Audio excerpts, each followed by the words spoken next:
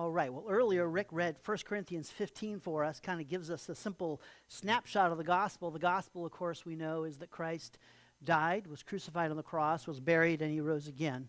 And then, of course, he went out and let others know that he rose from the grave. And today we're going to talk about what I've entitled Gospel Stories, and I'll start here with this right here. I thought this was kind of interesting. A business consultant claims the best story wins. This is why, by Morgan Housel. A truth that applies to many fields, which can frustrate some as much as it energizes others, is that the person who tells the most compelling story wins, not who has the best idea or the right answer. For example, the Civil War is probably the most well-documented period in American history. There are thousands of books analyzing every conceivable angle, chronicling every possible detail. But in 1990, Ken Burns' Civil War documentary became an instant phenomenon, with 39 million viewers and winning 40 major film awards. As many Americans watched Ken Burns' Civil War in 1990 as watched the Super Bowl that year. And all he did, not to minimize it, because it's such a feat, is to take 130-year-old existing information and wove it into a very good story. It's the same for writer Bill Bryson. His books fly off the shelves, which I understand drives the little-known academics who uncovered the things he writes about crazy. His latest book is basically an anatomy textbook. It has no new information, no discoveries, but it's so well written. He tells such a good story that it became an instant bestseller. This drives you crazy if you assume the world is swayed by facts and objectivity, if you assume the best idea wins. The novelist Richard Powers summarized it this way: the best arguments in the world won't change a single person's mind. The only thing that can do that is a good story. So we're going to start there today, and I suppose you could take his arguments and argue that maybe, no pun intended, but you could argue that maybe he's a little oversimplified things or overgeneralized things. There are probably those people in the world today that the facts, the data will be enough for them, and they won't be swayed by any kind of compelling story as long as they have all the data. But I think I understand that a well-told story will outperform our best arguments in most people's lives and on most occasions. And that's where this key verse for our series comes in here. In your hearts, honor Christ the Lord as holy, always being prepared to make a defense to anyone who asks you for a reason for the hope that is in you, yet do it with gentleness and respect. And so even if you have all the facts on your side, you have to understand something, that here's the truth. You will seldom argue someone into heaven. You seldom are going to argue someone into heaven, but a compelling story might just get them there. You can have all the data and all the rational reasons, but without a compelling story told with gentleness and respect, your arguments will most likely fall on deaf ears. And this is the beauty of the Bible, because I will contend the Bible has a very compelling story. Like, the Bible is not just a bunch of facts and information and religious dogma. It has actually a very compelling story. It's a compelling story that meets us where we are and answers life's deepest questions. There really is no other book like the Bible. And so we're in week 5 of our series, Defending the Faith, right? Rational answers to a reasonable faith. Is it rational to believe in the Bible? Is it rational? Is it reasonable to believe in the Bible? Is it reasonable to believe the gospel? And we've talked about, as I said, God, the Word, creation, and today we're going to talk about a most compelling gospel. A compelling gospel. And when you think about stories today, really, what are the components of a story? Normally, there is a villain, there is a victim, and there is a hero. And well, that's the Bible, right? The villain is Satan, the victim is you and I, and the hero who comes to solve a huge problem, of course, is Jesus the Christ. He comes to solve our sin, death, and hell problem. And so that is really what you find in a story. And maybe that's an oversimplified view of it, but that does kind of give us a snapshot of the gospel. Something else about stories that I think really relates back to the Bible. You ever watch a story, you watch a movie, and you get done, and then someone says, oh, you know what? That was a true story. Whoa, oh, wow, it's a true story. And it makes the story that was good even better, even more powerful, because, wow, that really happened. That was a true story. And that's exactly what we have with the Scriptures. It's a compelling story, and it's true, and it really, really happened.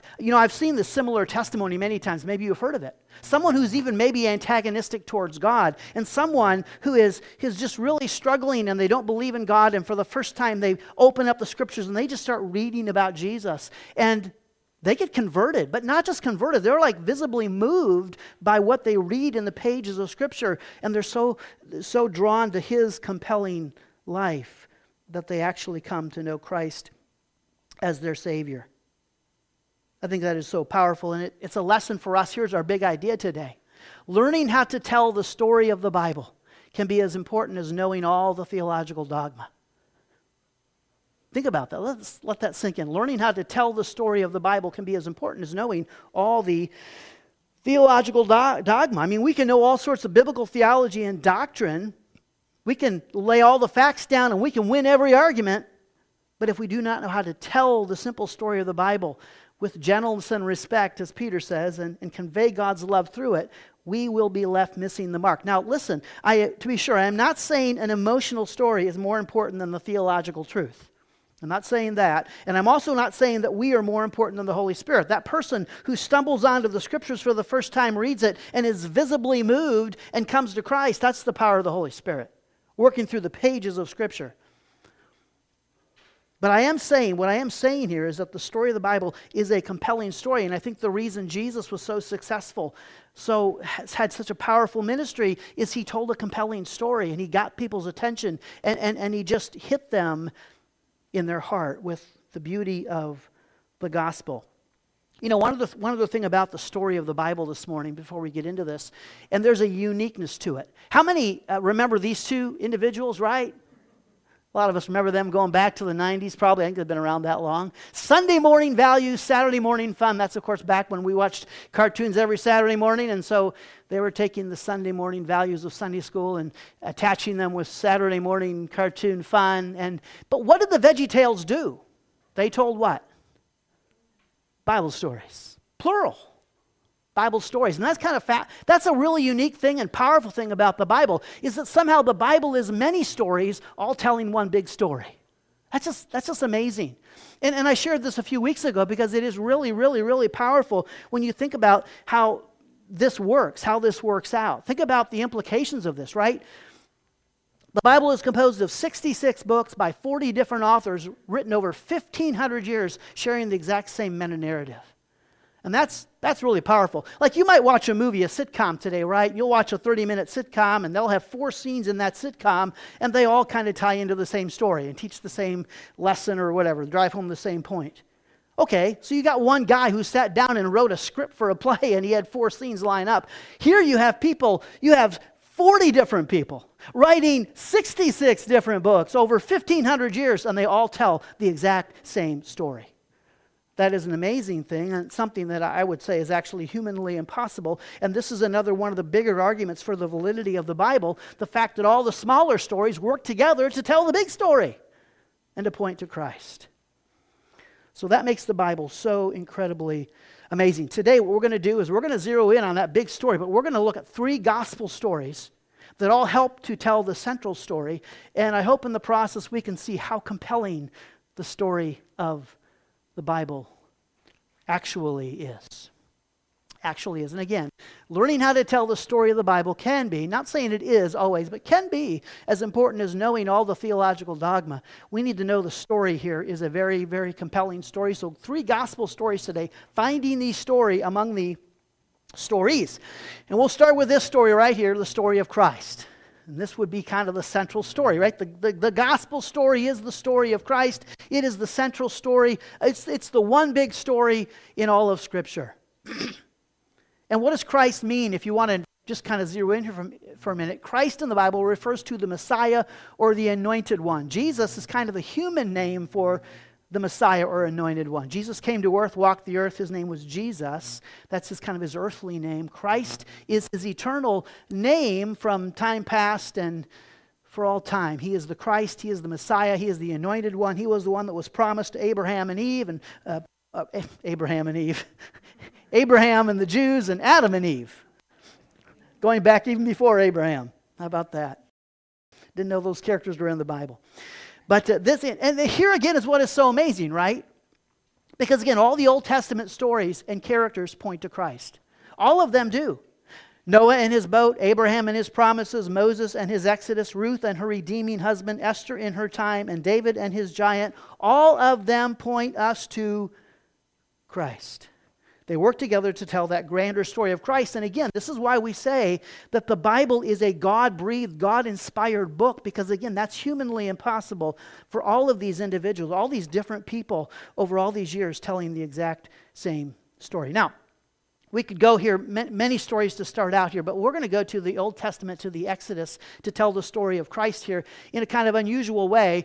And I want to tell you this story about the water in the rock, because this is the most recent one that I discovered, where I found Christ in the story in ways that I had never seen him before. Here we are in Exodus 17. The Israelites have just left Egypt and left Pharaoh and left slavery. They've crossed the Red Sea. They're heading for the promised land. They're all excited, and yet they're having a bad day because they're thirsty. So they begin to complain to Moses that they need something to drink. And we pick it up here in Exodus 17:4. So Moses cried to the Lord, "What shall I do with this people? They are almost ready to stone me."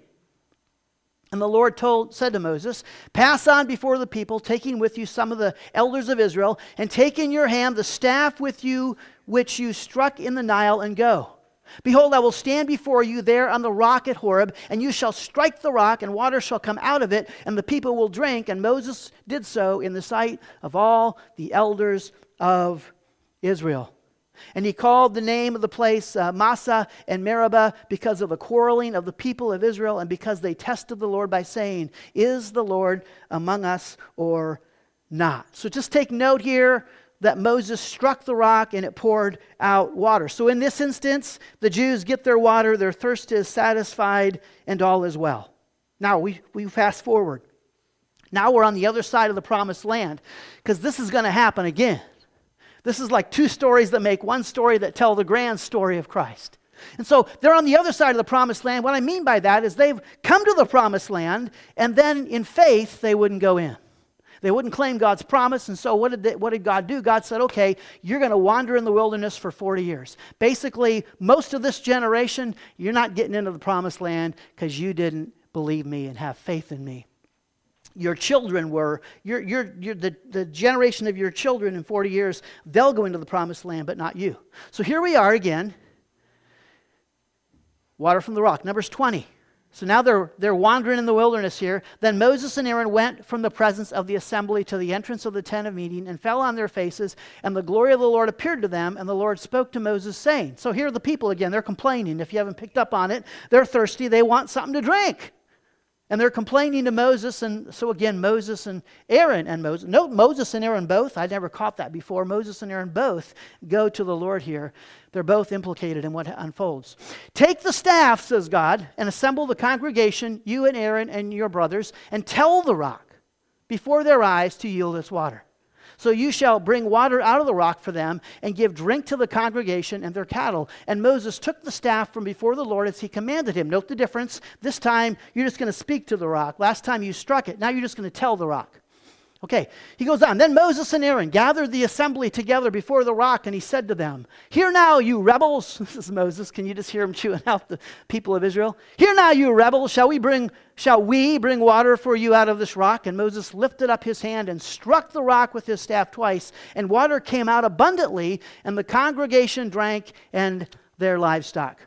And the Lord said to Moses and Aaron, "Because you did not believe in me to uphold me as holy in the eyes of the people of Israel, therefore you shall not bring this assembly into the land that I have given them.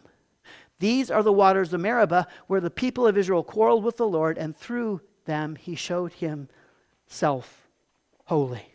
And so here, of course, he was told to speak to the rock to produce water, not strike it.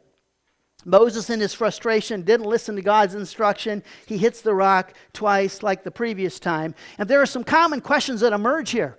People have, like, okay, why was God so harsh on Moses, or harsh with Moses? Like, I mean, give him a break. He's like leading these people out of the Exodus. It's been a challenging thing. And right now, in the heat of the moment, he loses his cool. And like, God's so hard on him. Why? Well, I'll tell you in a minute why it was so hard and why it was imperative, actually imperative, that God punish him as he did. It will be kind of surprising. The second question, though, then, is what did Moses and Aaron really do wrong? Was it because he said, "Shall we bring water out of this rock?" Like, it's kind of like, and I used to think he was talking about, shall me and God bring water out of this rock? Now I'm thinking maybe he's thinking, should me and Aaron bring water out of this rock? Like, maybe he's punished because he's just assuming God's glory in this moment. But that's not why he's punished. The reason he is punished is indeed because he struck the rock. But what is that? Why is that such an issue? Is it his anger? Well, no. The answer actually is found in the New Testament. Because these two incidents tell the grander story of Christ. And in 1 Corinthians, Paul was teaching the Corinthians about Christ, and he uses the Exodus as an illustration. For I do not want you to be unaware, brothers, that our fathers were all under the cloud and all passed through the sea, the Red Sea, the miracle. And all were baptized into Moses in the cloud and in the sea. And all ate the same spiritual food. And all drank the same spiritual drink. For they drank from the spiritual rock that followed them. And the rock was Christ. Wow. So now you learned something, didn't you? Back in the Old Testament, that rock was a symbol of Christ. It symbolized the central story of the Bible, Christ. Like he was the water. He's the living water coming out of the rock. He's the rock that is the foundation for our life. But again, why was this such a big deal to God? Well, here's why he was so harsh with Moses. Here's what Moses did. Moses messed with the symbolism and messed up the story of Christ. Do you know how he did that? How did he mess with the symbolism and mess up the story of Christ? Because he struck the rock the first time and struck it the second time, and there's the problem.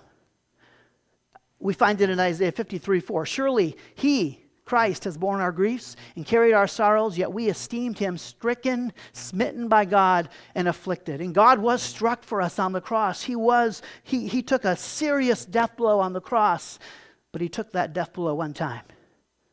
Christ was crucified, struck once, and is called on thereafter. Isn't that amazing? Just right there in the Old Testament, in two little incidents. You could read that 100 times and not catch that, and somebody did. Someone passed it on to me. You can study it out and find there are others that have discovered this. What a powerful, powerful truth. Christ was crucified. He was struck once, and now he's called on thereafter. And this is exactly why it was so important that God tell the people, Moses got that wrong, because that's not the gospel. Christ is not repeatedly crucified for our sins. He was crucified once. If you remember, actually, the compelling story here in John chapter 4, Jesus meets the woman at the well. And he tells her, I can give you living water that will satisfy you. In John chapter 7, he says that when the Holy Spirit comes to live in your heart, he'll be like a fountain of living water that will just erupt within you forever. And maybe there are people in your life, there are people all around us, right, that are spiritually thirsty. And we need to tell them, you know what, Christ was crucified for you, and all you have to do is call on the name of the Lord, and you will be saved. I mean, he did all the work. He was crucified once. Now we just call on him. We just come to him. We just believe and receive. We just receive his forgiveness. We receive his life. We believe he was struck for us. What an amazing thing. So Jesus is the living water that satisfies our spiritual thirst. And we need to tell our friends this is a compelling story in a world today that is thirsty for what they don't even know, like the woman at the well. And Jesus is the rock we can build our life on, just like the wise man in Jesus' parable, right? The wise man built his house on the rock. The foolish man built his house on the sand. Jesus is the rock we can build our life on. And why is he the living water? And why is the rock we can build our life on? All because he was struck. Because he went to the cross and was struck and was smitten and took that death blow for you and me. And out of his life comes living water, and he is the rock that you will either build your life on, or he will be the stumbling block that you trip over, because he is the only way to the Father. The only way to the Father. Learning to tell the story of the Bible can be as important as knowing all the theological dogma. We can know all the facts and information, but can you tell a compelling story? Can you take him to the woman at the well? Can you take him back to the Old Testament? Can you just give this is the passionate way that I preach every Sunday, because this is such a compelling story. Here's the second lesson. Hebrews 11:6. And without faith it is impossible to please him, for whoever would draw near to God must believe that he exists and that he rewards those who seek him. I want to tell you a second story. It's also in the Old Testament, but this is the story of faith. This is the story of faith, and we just read there in Hebrews 11:6, the great faith chapter, that it's impossible to please God. It is apart from faith. What that means, it's impossible to live in relationship and communion with God apart from faith. And again, this is going to tie back into the central story of Christ. Now, here's the thing. One constant throughout the Bible is that we can only live in a right relationship with God through faith. That verse just is seen throughout the Scriptures. But here's what I'm going to do. I'm going to tell you the story of faith today through the story of Noah. Through the story of Noah. Hebrews 11:7, very next verse here in Hebrews. By faith, Noah, being warned by God concerning events as yet unseen, in reverent fear constructed an ark for the saving of his household. By this he condemned the world and became an heir of the righteousness that comes by faith. And so here we see Noah was a man of faith. There is a righteousness, a right standing with God that only comes through faith. And we today understand this in regards of the cross, but before the cross, they expressed their faith in different ways as God had established. So, Noah by faith, we see, took God at his word, believed what he said, and built the ark. And Noah did this while most of the world thought he was a crazy man and had never seen it rain before. The thing is, the story of Noah and the ark helps us tell the grander story of Christ. It helps us understand the story of the Bible. It can give us some different aspects of the gospel here. First thing it can do is help us with a common myth. There's a common myth this story can help us understand, and that's the fact that the Old Testament God is not the same as the New Testament God. That somehow the God of the Old Testament is irrational, vindictive, hateful, vengeful. You know, he's a God of hate. And then, of course, Jesus is a God of love. And somehow people today want to pit the two against each other. How in the world do you pit the Father against the Son? The Son's just like the Father. They're actually the same, and this story can tell us, really. How can the God, the Father, not be the same as God the Son? They're the same family. The Father, like Jesus, is merciful and gracious, and this is so often missed. What most people don't understand, this is really always been fascinating to me. So from Genesis 1, the first sin of Adam and Eve, to the great flood here in Genesis 6, that's 1,500 years. That's like 1,500 years have gone by. Woo! Just like that. And basically what you have to understand is that God really is basically down to his last righteous man. The flood was God's last resort. What's God's goal throughout the whole Scripture? It's to tell the story of Christ. You have to understand something. Without the flood, there'd be no story of Christ. Jesus would have never made it into the world. The world would have just ended. There was one righteous man left, Noah. God took Noah and his family and put them on the ark and saved them and had them start over and had them replenish this whole world. God, throughout the Old Testament, is noted as being a God of mercy and grace. People struggle with this because, like, all the killing in the Old Testament and the times that God will, like, tell the Israelites to eradicate all their enemies, you know, like in a nation, like even the women and children, just wipe them all out. And it seems like people can't understand that. It's so hateful. But God was doing what was in the best interest of all mankind, and to keep the story of the Bible alive and to keep Christ, you know, the royal lineage of Christ intact. And so God always waited. I mean, he waited as a last resort. He would step in and he would intervene in the affairs of men, and he would bring judgment on the world to preserve righteousness. We see God's mercy, though, in the story here of the flood. For instance, Genesis 7:1, this is interesting. Then the Lord said to Noah, "Go into the ark, you and all your household, for I have seen that you are righteous before me in this generation.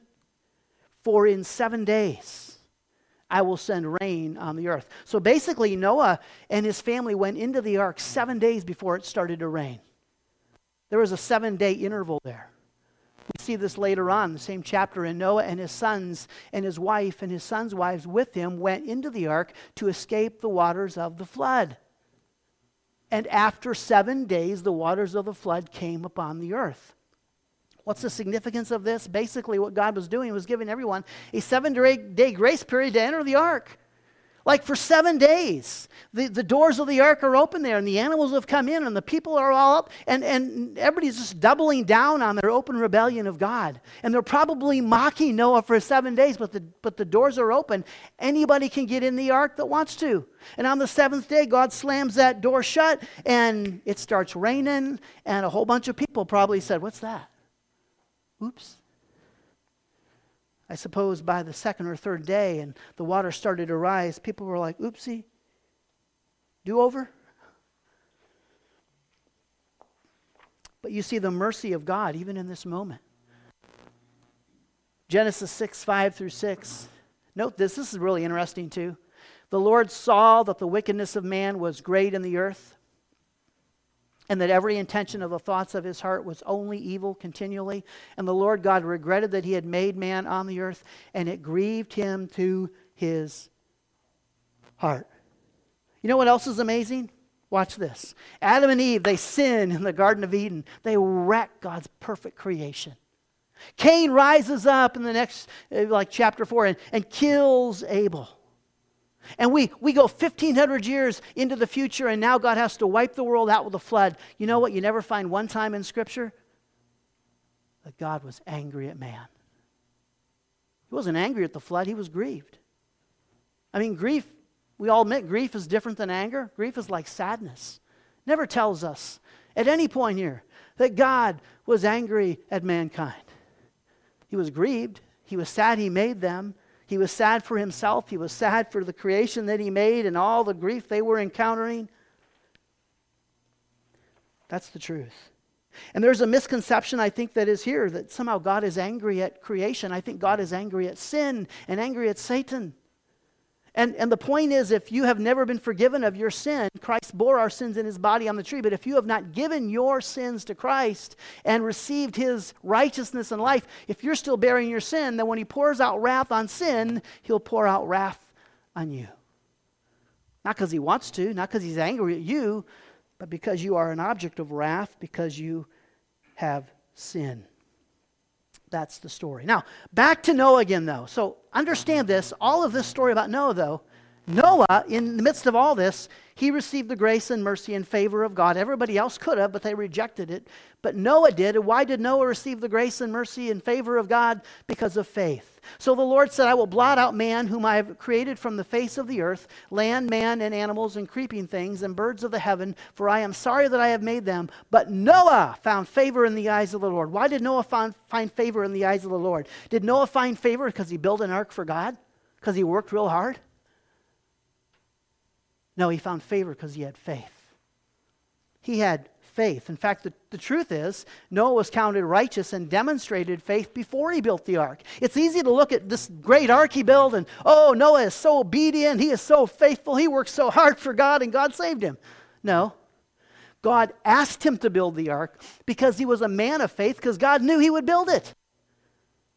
Because God knew he knew the kind of person that Noah was. It's really powerful. And so he gets the opportunity here to replenish the entire earth. You know, it tells us actually, this is what I think is fascinating. How many think that Noah received a blessing in this sense? Building the ark was actually a blessing. Yeah, he was ridiculed and he was mocked, but what a blessing that he got to build the ark of God, that he got to replenish the entire earth and start all things over. And God calls us to tasks sometimes, and sometimes they're hard and sometimes they're challenging, but they are a blessing. To be able to serve God, to be able to do great things for God. What an incredible blessing. You know, the Bible tells us that Noah was not only a builder of boats, he was also a preacher of righteousness. He was telling the compelling story of God's love the entire time. He was probably on the ark with the doors open saying, "Hey, anybody else want to come? The doors are still open. There's still time to get right with God and get on the ark." What an amazing thing. Now, there's an important theological truth that's embedded in this whole story that I'm kind of driving at here. Ephesians 2:8-9, "For by grace you have been saved through faith." So he received grace and favor, Noah did, from God through faith. Not through his works, not through building an ark, simply because he trusted God. And this is not your own doing. It is the gift of God. not a result of works, so that no one may boast. For we are his workmanship, created in Christ Jesus for good works, which God prepared beforehand that we should walk in them. So understand something here that's really important. Faith is not a work. It simply enables us to work. Like there is a segment today of Christianity, they're the ones that believe more in the concept like God elects. Like God chose everybody over here to be saved, and he gave them his spirit and faith and grace and everything, and he just ignored all of you, and you're just all going to hell because he ignored you. But he did choose to save you. He elected you, and of course we don't believe that. We believe God died for everybody in this room and loved everybody in this room, and he offers to everybody in this room. But the people that believe this, they believe, well, faith is a work. So if I show faith, if I believe, that's not a work. Believing is not a work. Believing that God loves me and just deciding I'm going to get on the ark, that's not a work. Noah wasn't saved by work, but he had faith in God. But that wasn't a work. He just believed. He trusted in God. And then, but know what that verse says, right? It says, we are created in Christ Jesus for good works. Like I'm not saved by my good works, but I'm created to do good works. And so faith enables me to go out and build an ark for God. It enables me to do great works for God. That's the reality. I'm not saved by my work, but it enables me to work. And Abraham was counted righteous before he built the ark, but once he was counted righteous, then he was able to go out and build this incredible ark. Now, Ephesians 2, there's one other thing here in the story of Noah, just to see, that shows us the beauty of the gospel that's so powerful. Ephesians 2 picks up on it. A couple of verses later in Ephesians 2 here, remember that you, okay, this is before they were saved by grace through faith. Remember that you were at that time separated, from Christ, alienated from the commonwealth of Israel, and strangers to the covenants of promise, having no hope and without God in the world. But now in Christ Jesus, you who were once were far off have been brought near by the blood of Christ. So they were in the world, but now they're in Christ Jesus, and that's the picture of Noah and the ark. There's two people in the story, those that are in the ark and those that are in the world. If you're in the world, you're destined for judgment and destruction. If you're in Christ, you're destined for glory. And the beautiful thing about the story of Noah, it just shows us that when you're in the ark and you're sealed in that ark and that door is shut by God, it's slammed shut, you ain't getting off that ark until you reach glory one day. And so no one got off that ark until they got to the new world, and that's you and me in Christ. We can't lose our salvation. Nothing can take us out of Christ. We are in Christ. He has sealed us in, secured us until we reach glory. That is the incredible story of truth. So the ark symbolizes those who are in Christ versus those who are in the world. And you know that term in Christ, it's fascinating. You find it like 80 to 90 times in the New Testament. It's all over the New Testament, primarily used by the Apostle Paul. The Bible is again proving the Bible, and we see in the great story here the eternal security we have in Christ that we cannot lose our salvation. Live with that hope every day. Live with that reality every day that you're secure in Christ, that no matter how much you may struggle in life, God will never let go of you. And you see, Noah didn't save himself. He didn't save himself by building the ark. He was counted righteous. He had faith that enabled him to build the ark for God's glory. But it was God who saved Noah because Noah trusted him to save him. Again, learning how to tell the story of the Bible can be as important as knowing all the theological dogma. Can you tell a compelling story? Can you just go to the scriptures and say, look at the story of Noah. Look at the passionate response of Noah and all the people involved in that story and how things played out. I have a third story this morning. This one's a little different. But what I'm going to do here as we close in this last story is just give you a grand overview of the Bible. I'm going to talk about something that I probably don't talk about enough because I don't think we fully understand this concept. And so I think when you understand the concept, maybe it will make more sense to you. But here's our third story. It's the story of grace. It's the story of grace, and this is the dispensational story. So we talk sometimes about the Bible having dispensations. I don't think most people understand what that means. So if I explain it, maybe you'll say, oh, okay, I understand what you're talking about now. That makes a little more sense. And I'm going to show you how simple and practical this idea of dispensationalism is and how it tells the grander story of Christ. Okay, so watch this in Scripture. What is a dispensation? It is God's character plus the expression of our faith. So throughout the Bible, God reveals his character to us, and then throughout the Bible, we express our faith in God. And that was done at different times in different ways. That'll be very clear here as we walk through this. You'll see that. Again, what is a dispensation? It's an administration. Okay, that's one word that is sometimes, some translations use an administration. Like you have the Trump administration, and they had certain laws they imposed on, like, illegal immigration. You got the Biden administration, they have certain laws they put out on illegal immigration. Two different laws, two different administrations, two different presidencies. Things are done differently in each. That's kind of what we see in the Bible. And then another way is that it's the way that God dispenses the gospel or the good news. It's the way God tells his compelling story throughout the Bible. He tells it differently at different times. Also, we can understand who he is and come into a right relationship with him. So, I'll walk you through these real briefly. Innocence. First dispensation, innocence. And God made Adam and Eve innocent. Well, there you go. And how did they walk in relationship and fellowship with God? They just walked in the garden. They just didn't sin. And the minute they sinned, what happened? Well, they were no longer in a right relationship with God. And they couldn't relate to God anymore. Now, note something about each of these dispensations. Every one you'll see ends in a judgment or a curse. And Adam and Eve's curse is they're expelled from the garden. So they're no longer in the communion of the garden with God. Now they're outside the garden in the wilderness they're no longer in Christ, they're now in the world. Second dispensation then is conscience. This is Cain and Abel. Now, we know right from wrong. And so now how do we relate to God? How do we walk in fellowship with God? By trusting our conscience. By doing what's right, not what's wrong. And of course, that worked real well, right? Because Cain killed Abel. First thing that happens, Cain kills Abel.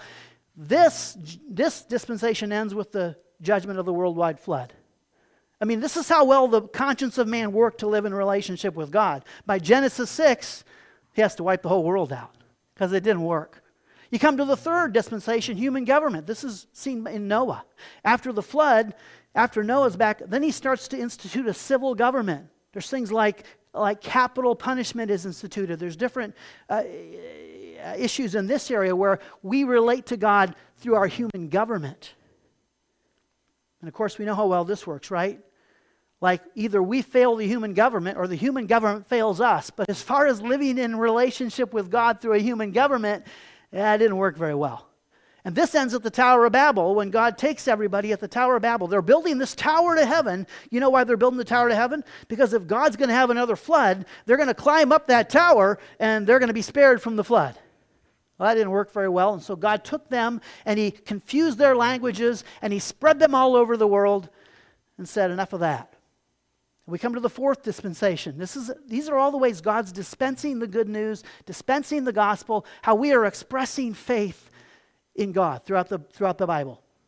Promise comes to Abraham. It says, okay, Abraham, here's all these promises. I'll make you a great nation. The chief promise is I'll send you a Messiah. All you have to do to walk in relationship with me is believe in my promises. How well did this work? Well, we saw it earlier. Why was Israel wandering in the wilderness? Because when they got to the promised land, they didn't take God's promises. They didn't believe him. They didn't trust him. And so the curse here, the judgment here is they're wandering in the wilderness because just believing in God's promises failed.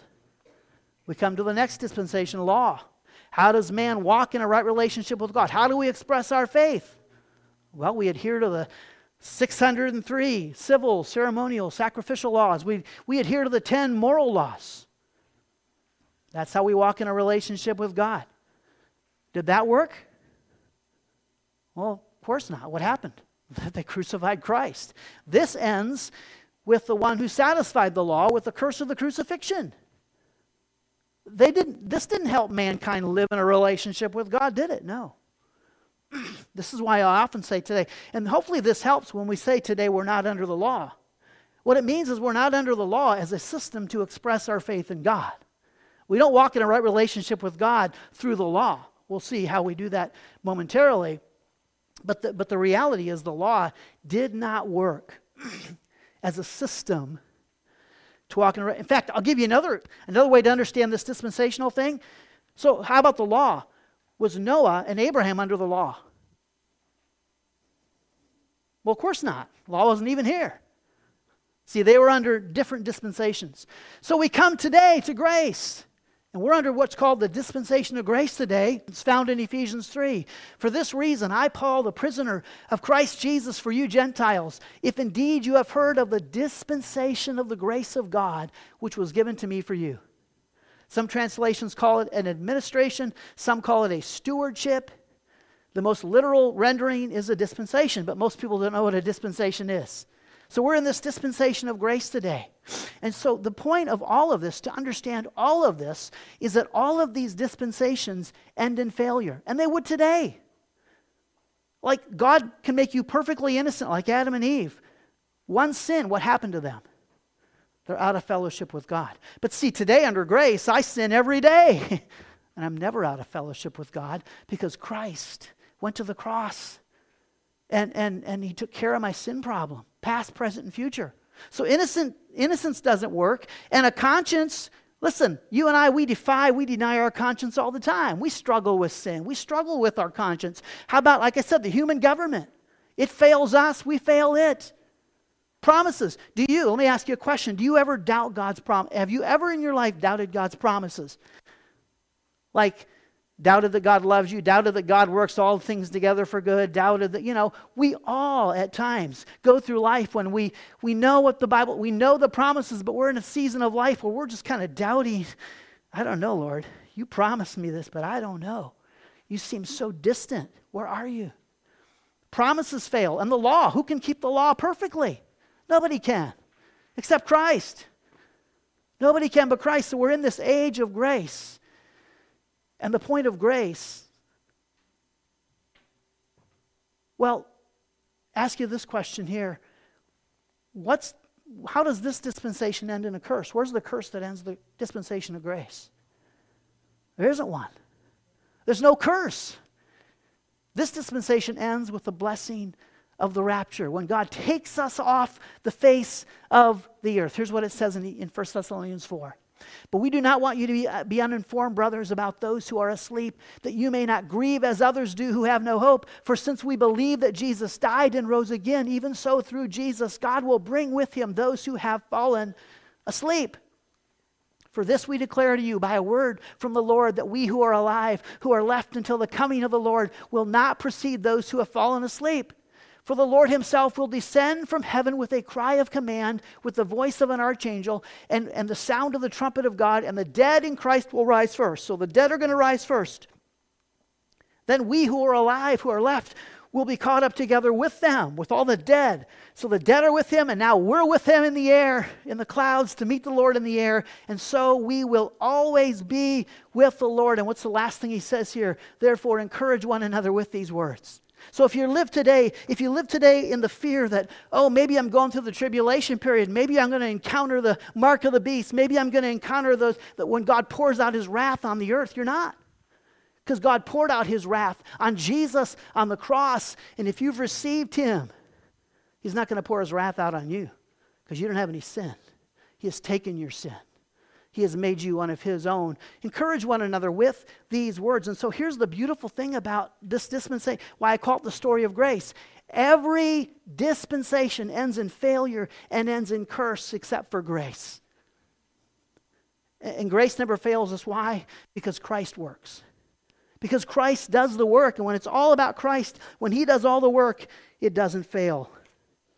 When it's dependent upon my conscience or my obedience or my whatever, when I'm expressing my faith through what I do, it never works. When I express my faith simply through what Christ did, that's grace.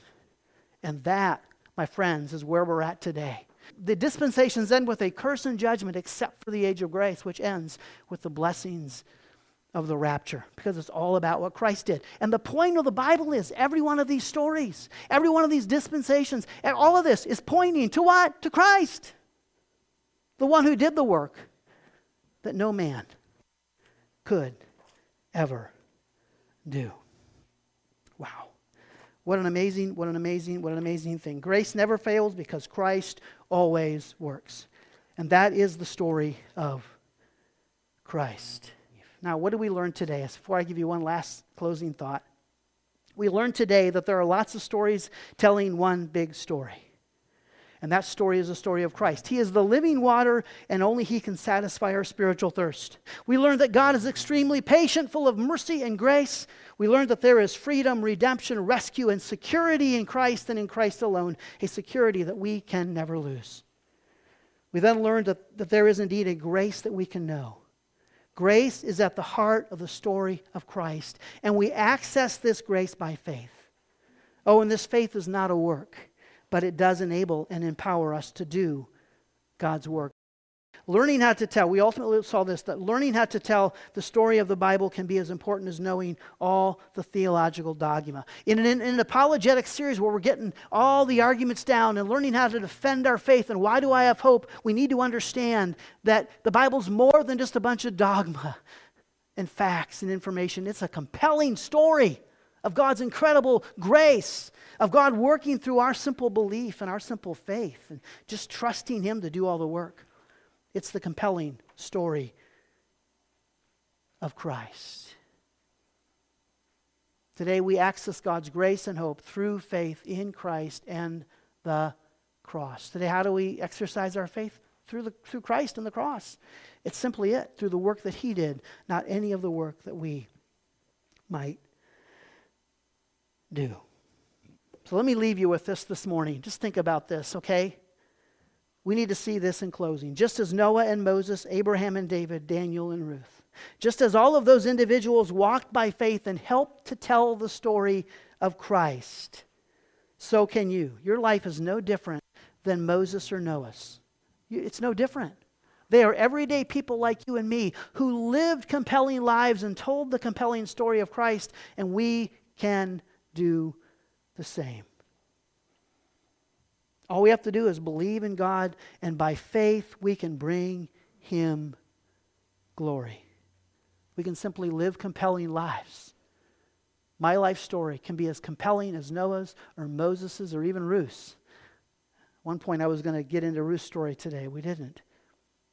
But all those individuals lived compelling lives, and we can too, and we can tell the incredible story of Christ.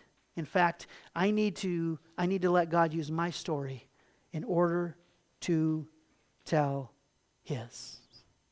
I need to do that. Let's pray. Father God, thank you so much for your love. Thank you for your grace. Thank you for the message of Scriptures, that it's all about what you did at the cross. It all goes back to you. And after so much failure and so much, we continually see throughout the Scripture, in light of all of that failure and all of those curses and all, we continually see your character shine through. Your mercy and your grace and your love shines throughout the entirety of Scripture. And then we come to where we're at today, and we come to the cross, and we realize that we come to the cross because you were struck. You were struck once on the cross. You took that death blow one time, and today we just come and we just call on the name of the Lord, and we're saved. What a beautiful reality. Thank you for your grace. Thank you for your mercy. Lord, help us to walk every day in faith. And Lord, I don't know what it is you're calling us to do, but may we know that maybe we're not called to build an ark, but we're called to do something for you.